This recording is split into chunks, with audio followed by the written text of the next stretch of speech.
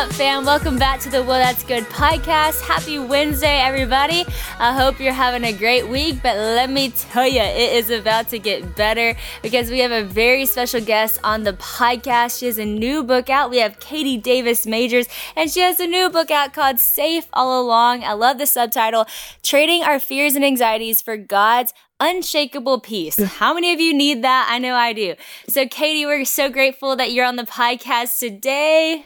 Thank you for having me. I'm excited to be here. Yes, this is awesome. And I was just mentioning before we popped on that I actually got to meet you in Uganda like 7 years ago or something, which is so cool.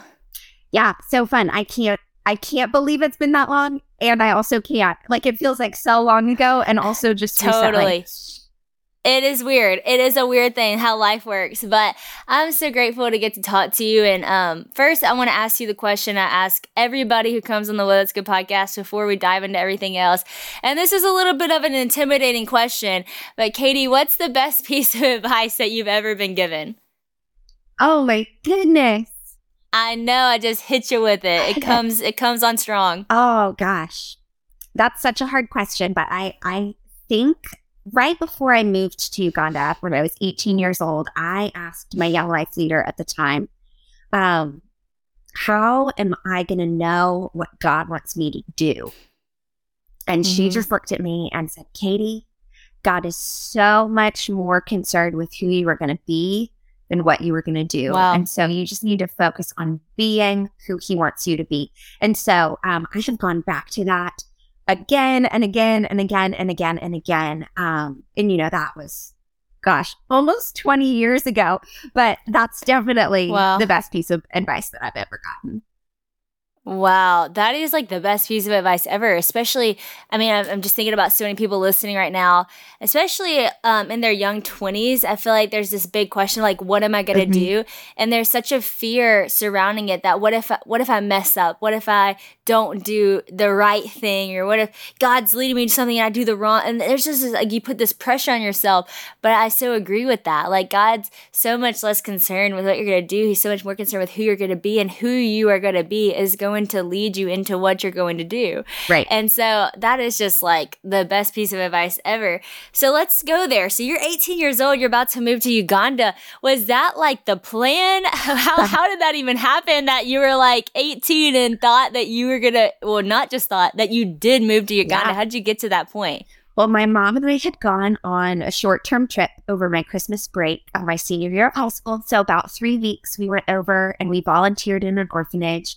And while we were there, we met a pastor and his family that ran a different orphanage that was further outside the town where we were staying. And he had very little staff and like a lot of kids, 120-ish kids. And he just said, like, wow, I feel like the Lord is speaking over your life that you're going to come back here and work. Do you want to come back and volunteer with me for a little while? And so I was like, oh, sure, maybe. I don't know. Maybe I will. And so I came back to the States and finished up high school and prayed about it. I had applied and got into several colleges, but I ultimately decided I would take a gap year and go and volunteer with him for a year. And I helped him kind of start up this little preschool and kindergarten program and get that off the ground for the kids in his orphanage. And long story short, just like totally fell in love with Uganda and the people and the landscape. It's just, as you know, such a gorgeous, gorgeous place with the kindest, most hospitable people. And so, started building my life there, and my gap year turned into a lot of years. Wow. How long were you there for? I was there about 15 and a half years. Wow. So almost, it was a little gap 16, year. Yeah. That's awesome. Wow, that's so crazy. This might be an obvious answer, or maybe not. I don't know. But were you scared, like at 18, to move? Were your parents scared? How did you kind of get the confidence to actually take that leap of faith and go? I think my parents just raised me to have like a super adventurous spirit and to love travel and to love different cultures. And so I think I was sad that first year in Uganda because I was leaving behind, good friends and just kind of this sweet, almost American dream-like life. And so I think I was sad and missed that. And I felt lonely in Uganda, especially that first year. There weren't a ton of English speakers around where I was living. And I just felt kind of isolated, but I didn't feel scared. And I think, I don't know, I think part of that is just being, we moved back to the States about a year and a half ago, and I felt way more scared to do that. Really? As like, you know, a grown up with a family and kids and whatever, like that felt way more scary. I think just going off on my own at 18. Yeah. I don't know. And some of it, I think, is just that God equips us for what he wants us to do. And so he removed that fear from me. My parents were definitely fearful. I don't think as much for my safety, but just at the thought that I might be throwing away opportunity. And they had worked really hard to create a life for me in which I had every opportunity to do whatever I wanted to do. And so I think they were worried about what I might be throwing away or not taking advantage of. Missing out on, for sure. Yeah. Well, I think that's really cool to just share that, because I think so many people are contemplating big moves in their life, or, you know, feeling called to a certain thing, but the fear of what will my parents think, or what will it be like. And I think that it's so cool to share the reality of when you got there, there was like a year of loneliness and a year of just trying to like find your footing. And I feel like a lot of people nowadays, because I guess you mentioned the American dream, it's like we so desire comfort over everything that it's like, if it's not comfortable, then is this the right thing to do, you know? And so many people tap out, you know, at the year mark or the 6-month mark, and they don't make it past that because they're like, oh, well, this isn't comfortable, this must not be right. Or sometimes we even take it even further, this isn't comfortable, this must not be God. Which I don't know why we think that. If you've read the Bible, doesn't mean that you're going to be comfortable when you follow God. But how did you make it past that year of loneliness? Did you ever question, is this right? Is this really you? Or did you always kind of have like a, I know I'm supposed to be here feeling? Yeah, that's a great question. And I so resonate with that idea of like, man, so often we feel like, oh, if I'm not enjoying this or I'm not comfortable, like maybe this isn't God's plan for me, which is just hilarious because you see Paul like in prison, you know, and all the early disciples, and you're like, I don't think God's plan and our enjoyment always necessarily go together. I think for that first year in Uganda, I definitely felt that I was where God had me. And I mean, I think it was easier to feel that way because there was such tremendous need all around me. And a lot of the things were really basic, right? Like the kids in my class were hungry, or maybe a neighbor didn't have the money to pay for the medical care they needed. Like they were smaller needs that I could meet. And so that is soul filling for me and feels really good and really purposeful. But I think also there was like a stubbornness aspect to me. I feel like it was one of the times where God, like, you know, takes your faults and uses them for good, because I think I really did want my parents or my friends or people from my hometown to kind of be like, oh, see, we told you would like it. You came home early. So there was definitely that side of it too, of like just pushing through to prove myself. But then once I did push through, you know, I found that I really did love it. And I really did have so much joy. It's funny, even when we had a series of circumstances, like I said, about a year and a half ago, where both my husband and I felt really deeply that God was saying that it was time for us to stay in the States. We were actually here on what was supposed to be a 3-week trip, and we were headed back home to our home in Uganda. And a lot of different circumstances lined up, and a lot of doors here opened, and a lot of doors in Uganda closed.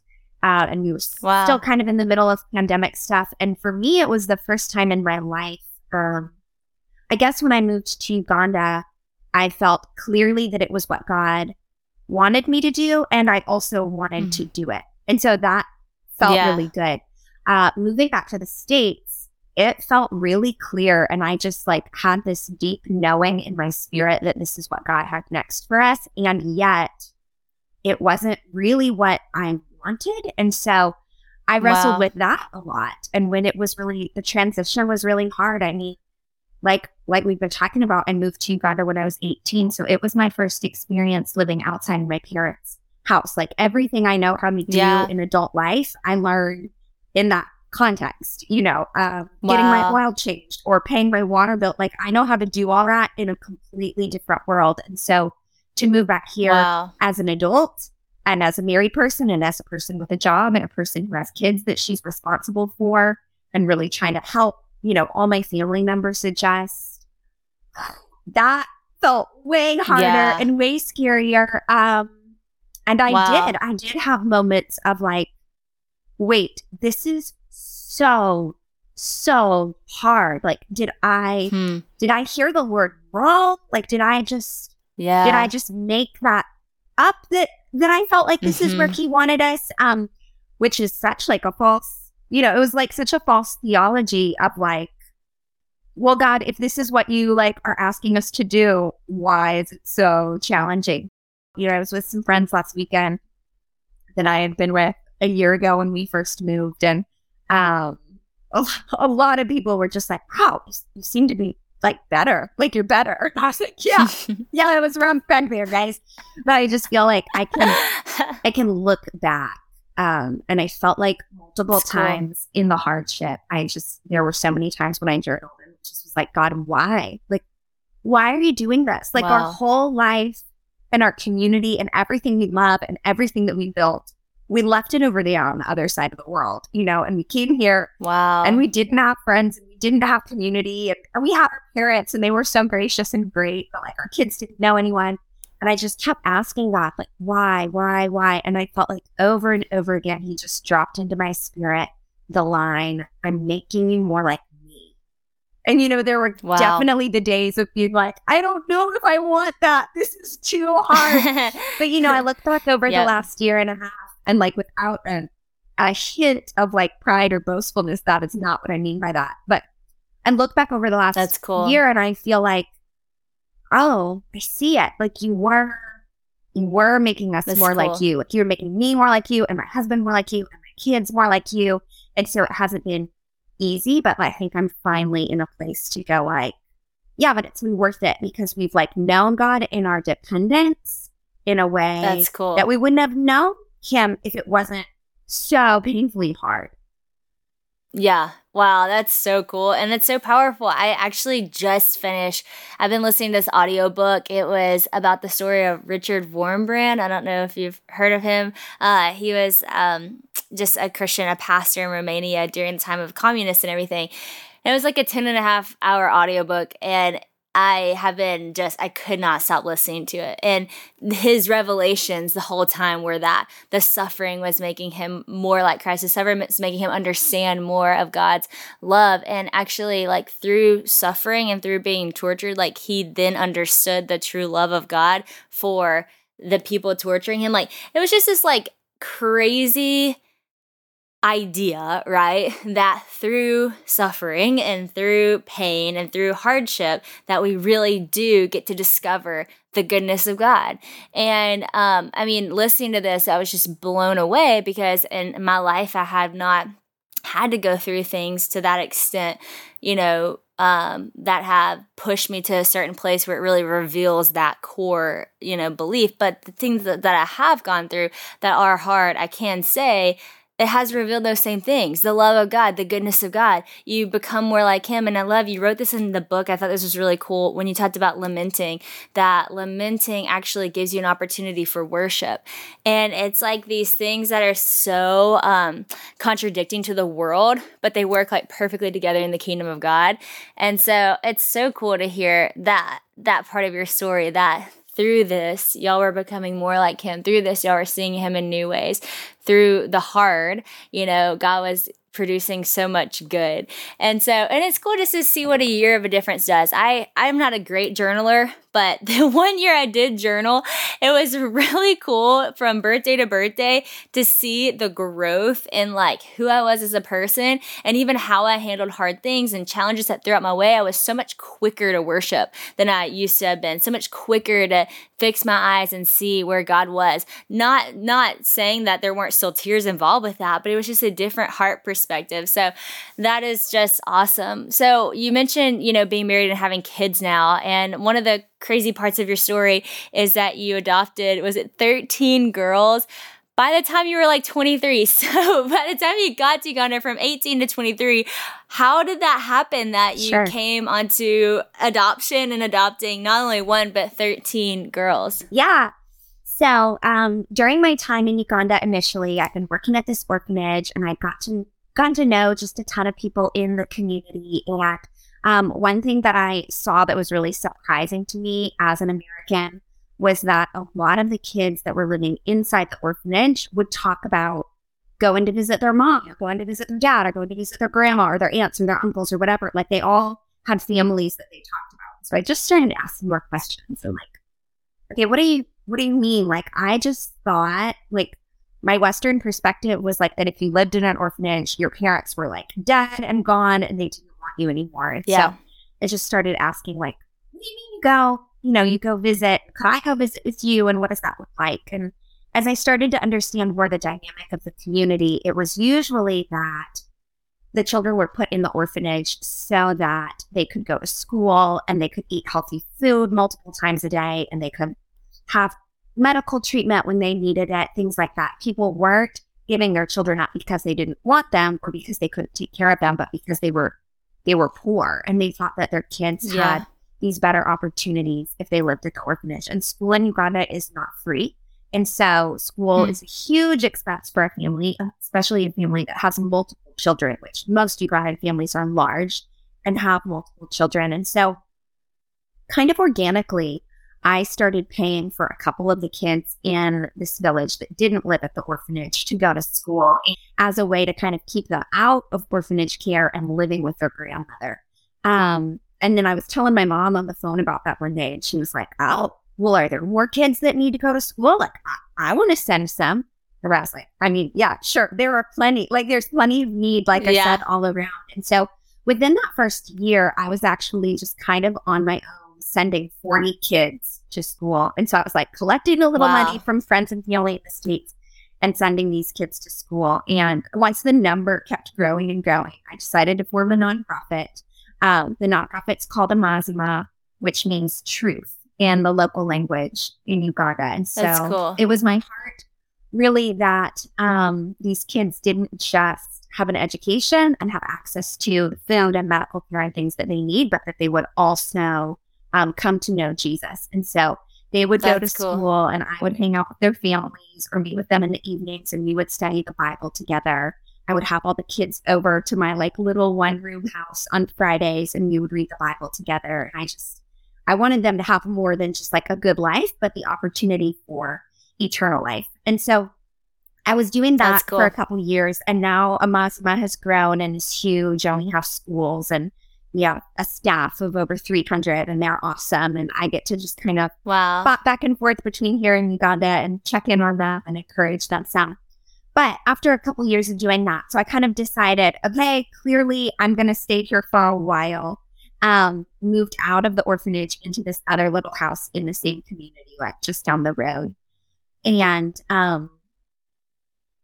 there was a situation that came up where a couple of the kids that I was already paying for to go to school, they were in this terrible accident. The house fell down that they were staying in a storm because the house was really unsturdy. And the oldest was injured and in the hospital, and the two little guys didn't have a place to stay. And so I just kind of said, like, okay, well, they can come and stay with me while we like figure things out. And long story short, we looked for a volunteering for other family members. During that time, their grandmother passed away, and she had been kind of their primary caregiver. And so, I mean, it was basically like this extended sleepover. Like, I just kept saying, like, you can stay here a little longer, you can stay here a little longer. And then after they had stayed for a while, I began, like, the government process of, like, okay, I think I need to become a foster parent so that they can legally keep staying with me. And after I became their foster parent, they started calling me mom. And I just really prayed and felt like the Lord saying, like, yeah, you're going to be their mom. And so I began the journey. It's a super long process in Uganda to go from being a foster parent to being like an officially adopted parent. When I started the journey of miles and miles of paperwork, and so that happened 5 more times where a sibling set was placed with me, originally for like a temporary foster placement. And we did have lots of temporary foster kids over the years that would come and then go back. But for these 13, they're predominantly sibling sets, and we just weren't able to locate family members that they could go back to. And so they stayed. And then A couple years later, I met my husband. Thank you, Lord. So I cool. still sometimes am like, my husband is from, so I grew up in Brentwood. My husband grew up in Franklin. So we are from like, no way. Yes. Like we could have like been at the same like sporting events in high school and we didn't. Wow. We didn't know each other. I mean, God is just, I don't know. Sometimes still, I mean, we've been married 8.5 years and I still look back and just think like, God, you did not. Like, you're so kind to me. Like, I cannot believe you did that. So he was in Uganda doing mission work with a different organization. And we had just kind of bumped into each other a little bit. He started coming to our church. He joined a small group that I was a part of. So that's how we became friends. And we decided to get married. And so he just kind of jumped in on the paperwork with me and we adopted our girls together. And then we went on to have 2 more babies. And because God is fun and funny, both our babies are boys. So we've got 13 girls, and then we've got 2 little boys down at the end who are like ridiculously doted on and so much fun and like this total different kind of energy than girls. Like sometimes they're 4 and 6 now, and I still look at that and I'm like, what are you doing? Like your sisters just like didn't what are you doing?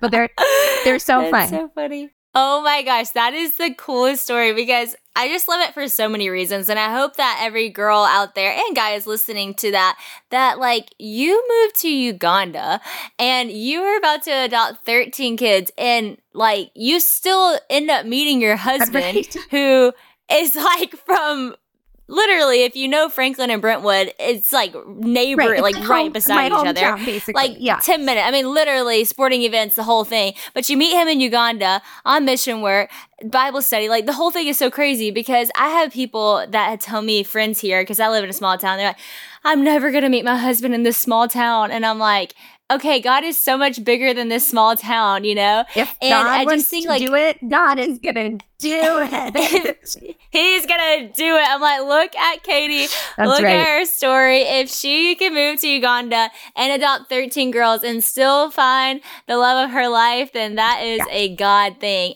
Over a Bible study. I mean, that is just so cool. And again, it kind of goes back to your first piece of advice. Much more concerned with what you do. It's really who you are, and who you are is going to lead you to what you do, and who you are is going to lead you to the person that you end up marrying. Who you are is going to lead you to the friend group and the community that you have. Who you are really does. Like if you're doing the thing God's called you to do, that's an overflow of what he's, been doing in you, then he aligns the path for the people that need to be in your life. And I think about that with my husband. I mean, I'm from the small town too that everybody's scared they're not going to find a husband in. And I met my husband at the beach, like just so random and so crazy. But when I'm like, look at him, like, that's not random. Like that was God's perfect timing and intention. And like we recount our story too, and we're like, we had so many opportunities to meet over the years before. We were in the same place like 3 different times, and we didn't. And it was just God's timing that it was supposed to be then, and who he was shaping us into being by the time we met was really great for each other to partner together. So I just love that, and I just think that's so cool. So I'm actually pregnant right now with my second girl, and so I'm about to have little sisters in my house, and our whole thing at LO, the ministry that I run, is to be a good sister and a friend. Like we are all about sisterhood, all about friendship. And so I'm curious, with 13 girls in your house, one, I want to know before I even ask that, one, did you have sisters growing up? And 2, with the 13 girls, what have you learned about sisterhood and just the value of it in your own home? That's so good. I did not have sisters growing up. I always wanted a sister. Wow. I have one little brother, so a reasonably small family. And I think it's funny how God just like prepares you for what he's going to do in your life one day that you can't even see. Like from a very young age, I wanted a large family and I wanted adopted children. I'm like, I don't know where that came from because that wasn't my life experience or something that I had exposure to. Like, I feel like God just put that dream in my heart. And sisters, man, sisters are the best. It was really, I think it was really special because God just, a lot of our kids, a lot of the sisters especially, are like kind of similar ages because, they were adopted from different families. And so their ages overlap. Some of them are even a year apart. And so they were very close Wow. in age. And, you know, it's kind of with so many different sisters or closer to different sisters. And one thing that is really special to me in our family that I don't think I talk about much just because I've never been asked about it. But, you know, obviously as sibling sets, a lot of the girls came into my family with their biological sisters.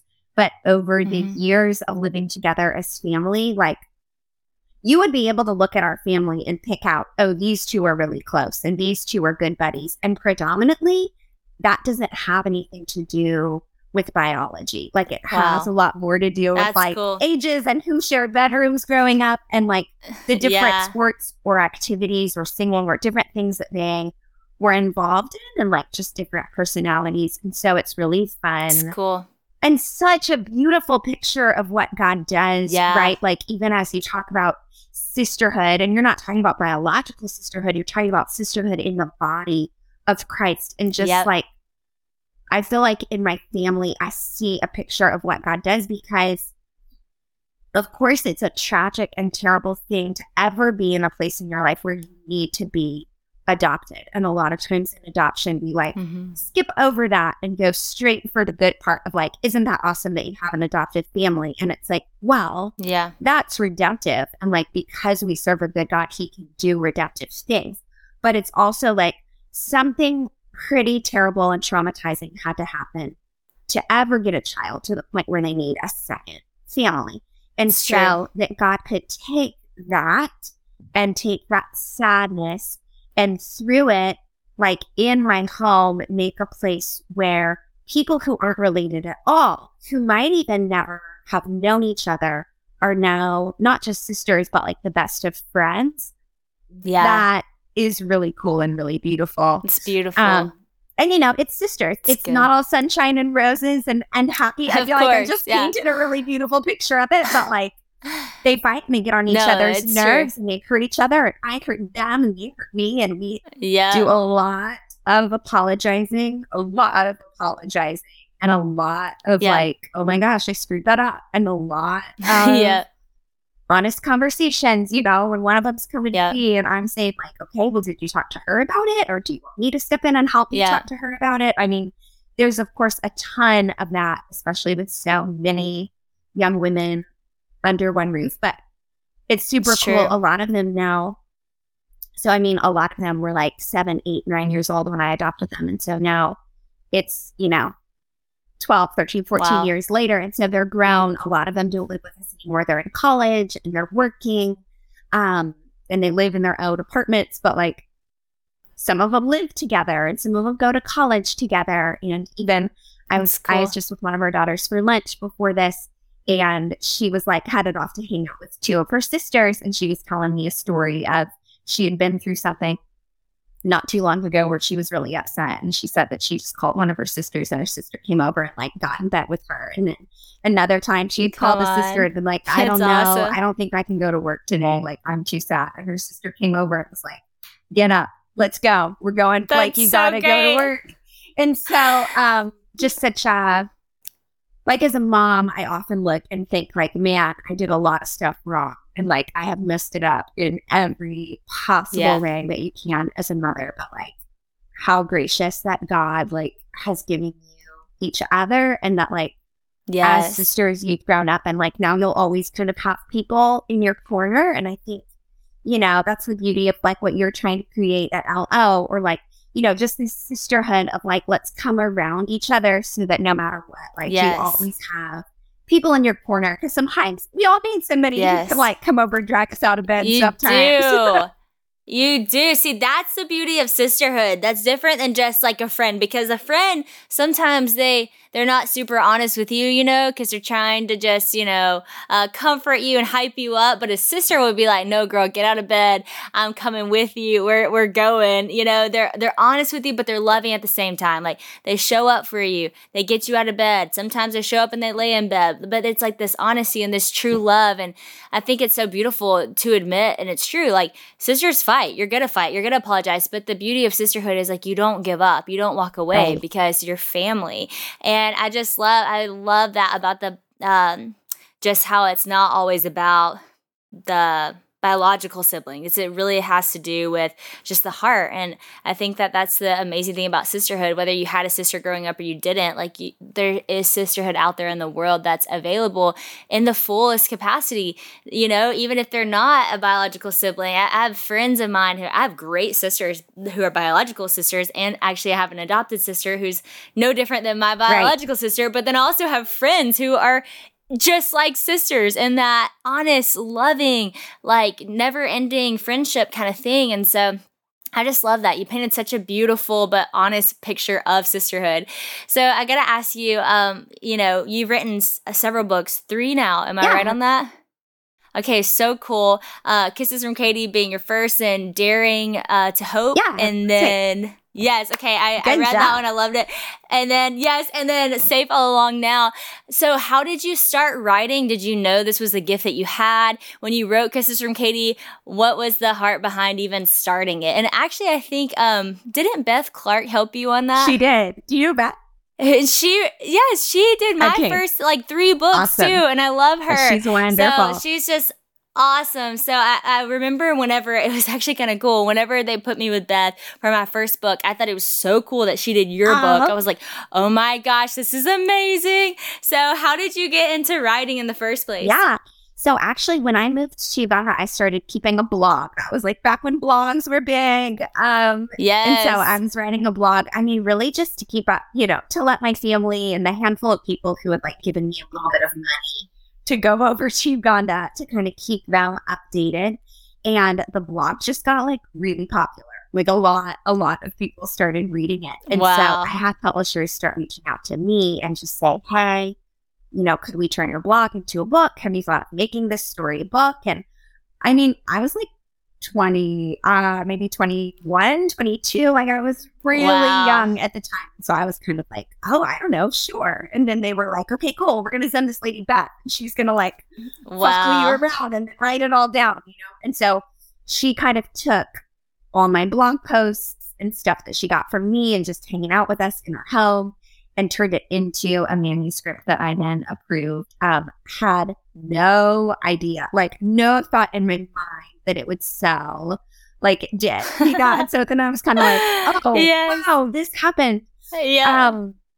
Which is great. But I do feel like, I mean, yeah, I do feel like I look back at that book and think like, wow, one, when you're like 21, 22, you hold like some really strong opinions. And there are a lot of things that I still feel strongly about. And then there are things that I've like really changed my mind on, you know, and that's okay. Yeah. Yeah. And also just, just had zero idea that it would sell as well as it did. You know, just kind of think like, sure, I'll write a book. Like people write books, whatever. We'll see. And so, yeah, that was, I don't know, not to say that it wasn't a good experience, but it wasn't like an intentional, as intentional as I wanted it was just wild. Yeah. So then for a while, I was really kind of like overwhelmed by all the attention we were getting. It was kind of like, I'm never writing a book again. No.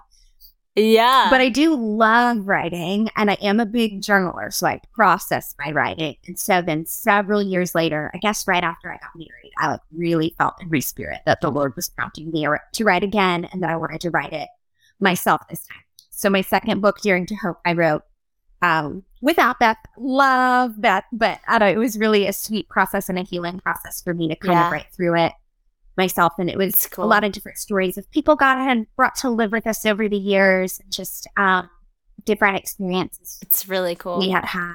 And then probably a couple years ago, we had just like some big family stuff, and it brought up in me just a lot of fear and anxiety. One of our family members was really, really sick, and it was just really hard. And funny, after I kind of came through, in my mind, once I had kind of overcome the anxiety, I was like, oh, I'm going to write a book. I'm going to write it about anxiety. I'm living in the peace of God and what this looks like and what this has looked like in my own life. And so I actually turned in like an outline of it to my publisher. And then really shortly after that, like, we had another big family thing, and then COVID was weird and shut down the country, and we couldn't get in or out of Uganda. And then shortly after, we like found ourselves in the States, and we were moving. And so then my anxiety was like through the roof, and I went back to my publisher and was like, never mind. I take it back. I don't know about this. I cannot write this book. But I had a really good friend say to me during that time, sometimes people don't want to learn from an expert. They want to learn from someone who's like in the struggle with them and also learning it. And I was like, okay, well, if that's true, then I suppose I could try to write this book. And so safe all along, I mean, a lot of it is just me kind of sharing as I am learning. Like, okay, God promises that he gives us peace. Paul says his peace transcends all understanding, and do not be anxious about anything and cast your cares on him because he cares for you. And like in my head, intellectually, I do know that's true. I do believe that that's true and do trust God. But like, how do I move that from the head knowledge to like actually living it out and walking in it? And I am by no means an expert. Like the things I wrote about in that book, I'm still going back to every day. Like, okay, Lord, how do we do this again? But it was again like a really healing book for me to write, especially. So the majority of it ended up being written once we were here in the States. And so I feel like God just gave me something to do and to work on that was creative, that kept me really grounded in a time that the rest of my life felt a little bit out of control. Crazy. Yeah, well, you are a beautiful writer, and you really are so good at putting your heart on paper and also just helping teach as you walk through things. And I love how you're just taking God at his word in this. There's, that verse like, love the Lord your God with all your heart, all your soul, all your mind, all your strength. And sometimes I tell God, God, like, I love you, it's easy to love you with all my heart and my soul and my strength, but my mind is the crazy thing. Or it's like, or my mind loves you, but my heart is like, how do I, it's like one part of you is just all in, your head's all in, your heart's like, wait, what? Or your heart's all in, your head's like, hold on. And I think it's so beautiful to not just sit on those anxieties or sit on those words, sit on those questions, but really dive in like, hey, God, if you say this, then show me what that means in my life. And so I just think that it's so cool that you did write this book. And I was laughing when you said you turned the manuscript, you're thinking, because I get that, as soon as you think like, oh, I'm going to do this message because I got this. I know. The whole time you're writing it, you really realize I do not have this. Oh my gosh. But it's so true. Like people want a sister. People want to hear from somebody who's just honest and going through it. And it's like, hey, here's what I'm discovering about God. And here's what I'm discovering about myself. And that is just so practical and so relatable. And you just have so many great illustrations and scriptures that you break down that are going to help so many people. So I want you to tell the opening story, if you don't mind, just to set up this beautiful picture of the book. Because I was telling you that when we went to Uganda, we went whitewater rafting or whatever on the Nile River. And it was literally the most scary thing I've ever done. It was terrifying because the rapids there are literally crazy. Rapids here are all like, if it's dangerous, you don't do it. You don't go on it. Or it might look dangerous, but it's Disney World. You're going to be fine. But in Uganda, it's not Disney. It's like, no, you're going to fall out of the boat. You're going to just have to make it. Somebody from a kayak will pick you up and we'll meet you at the end. Yeah. And so, like, I just remember I was so terrified, and I bought the t-shirt, I Survived the Nile River. And so when I was reading this opening story, I was like, oh my gosh, like, that is so scary because I know that water is crazy. Like, people here might not be able to see in their mind how crazy those rapids actually can be, or how one moment it can be still, the next moment it's like crazy. So tell us a little bit about what happened. And I know that was such a scary day, but just the revelation that came out of it that kind of set up the book. Yeah. So it's fun to talk to you and know that you've like experienced this so deeply. So we live right near the Nile River. And so like that was kind of always our family fun day. We would go out, we would kayak, we would paddleboard. And so it was like, I don't know, I'm setting it up so that nobody out there thinks like, why do you have your kids in the river? Like, it was like, yes. There are parts that are good. Right? And so, and our girls are big and they're pretty good swimmer. Like everybody's a straw swimmer. And so we had gone on our annual family camping trip, and we found a new spot on the river that we wanted to try out. And so the first day that we were there, we were like, yeah, we're going to go down and jump in and swim. We wore life jackets. And so where we were, there was a no swimming sign. But my husband and our daughter, who would have been 18 or 19 at the time, were like, okay, we're going to jump in because we can see the current. And it kind of looked like you got in and the current just kind of brought you back around to the shore. It was like a circle. And so they did it. They jumped in. They circled back around to the shore. It was exactly what we thought would happen. And so I was like, oh, that looks so fun. Come on, go again with me. And we jumped in.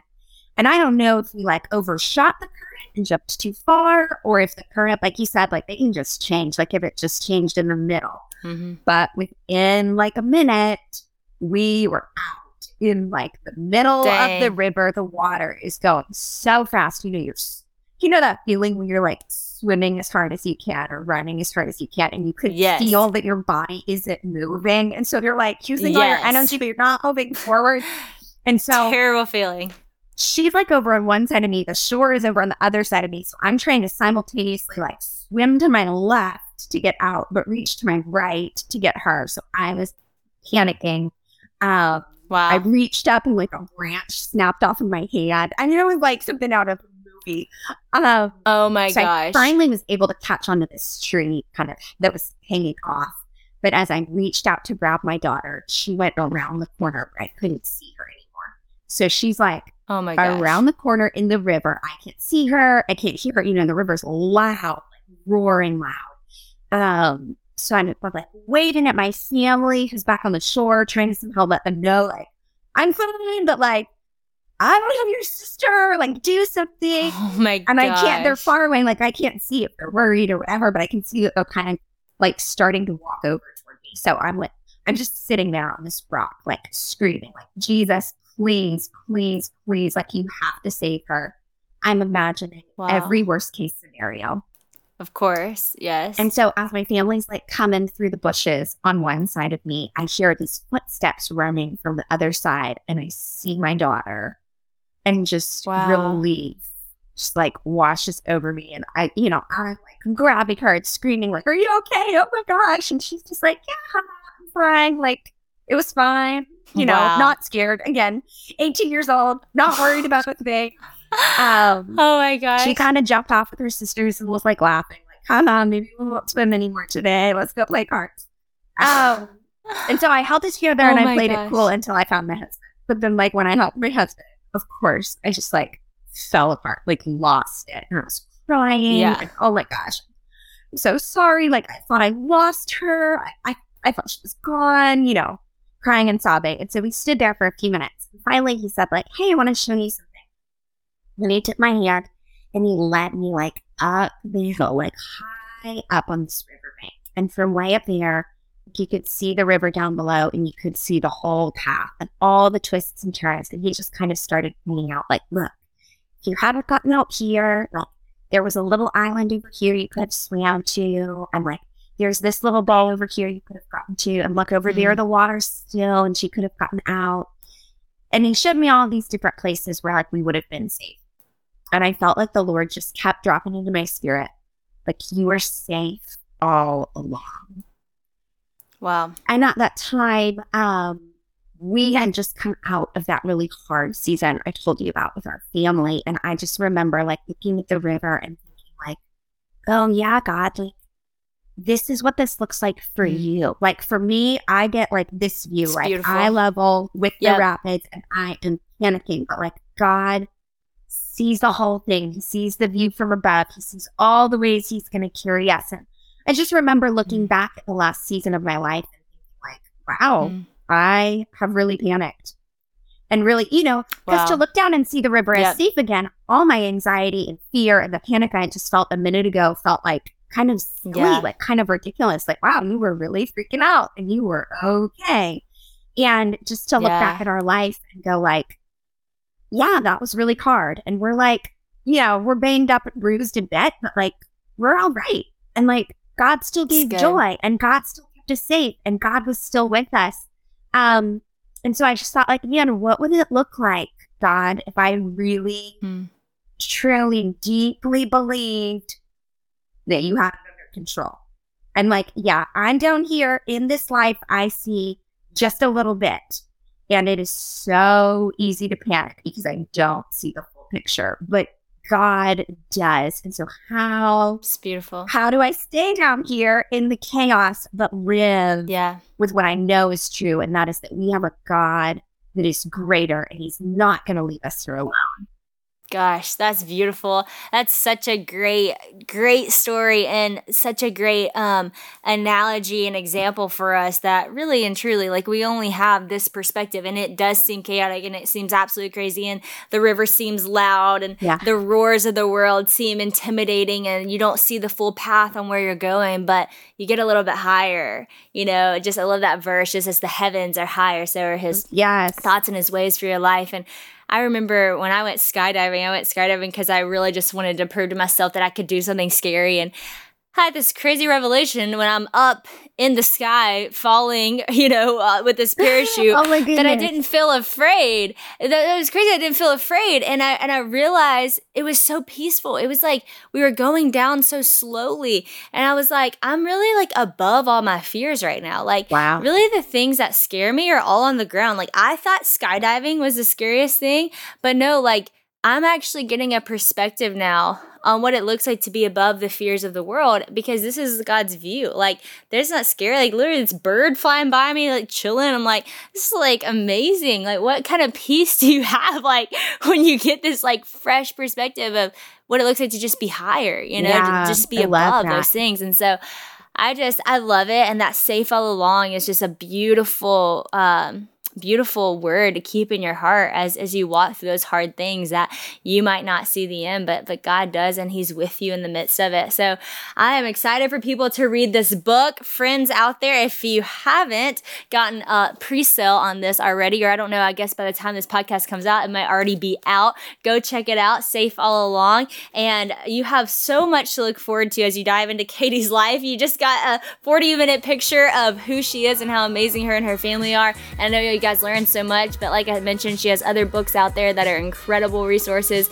And Katie, I'm just grateful that I got to connect with you over podcast, and grateful I got to meet you years ago, and now you're a lot closer to me than you used to be. So next time in Nashville, I have to hit you up. But thanks again for being on this podcast. It was awesome. Thank you so much for having me. I really enjoyed it.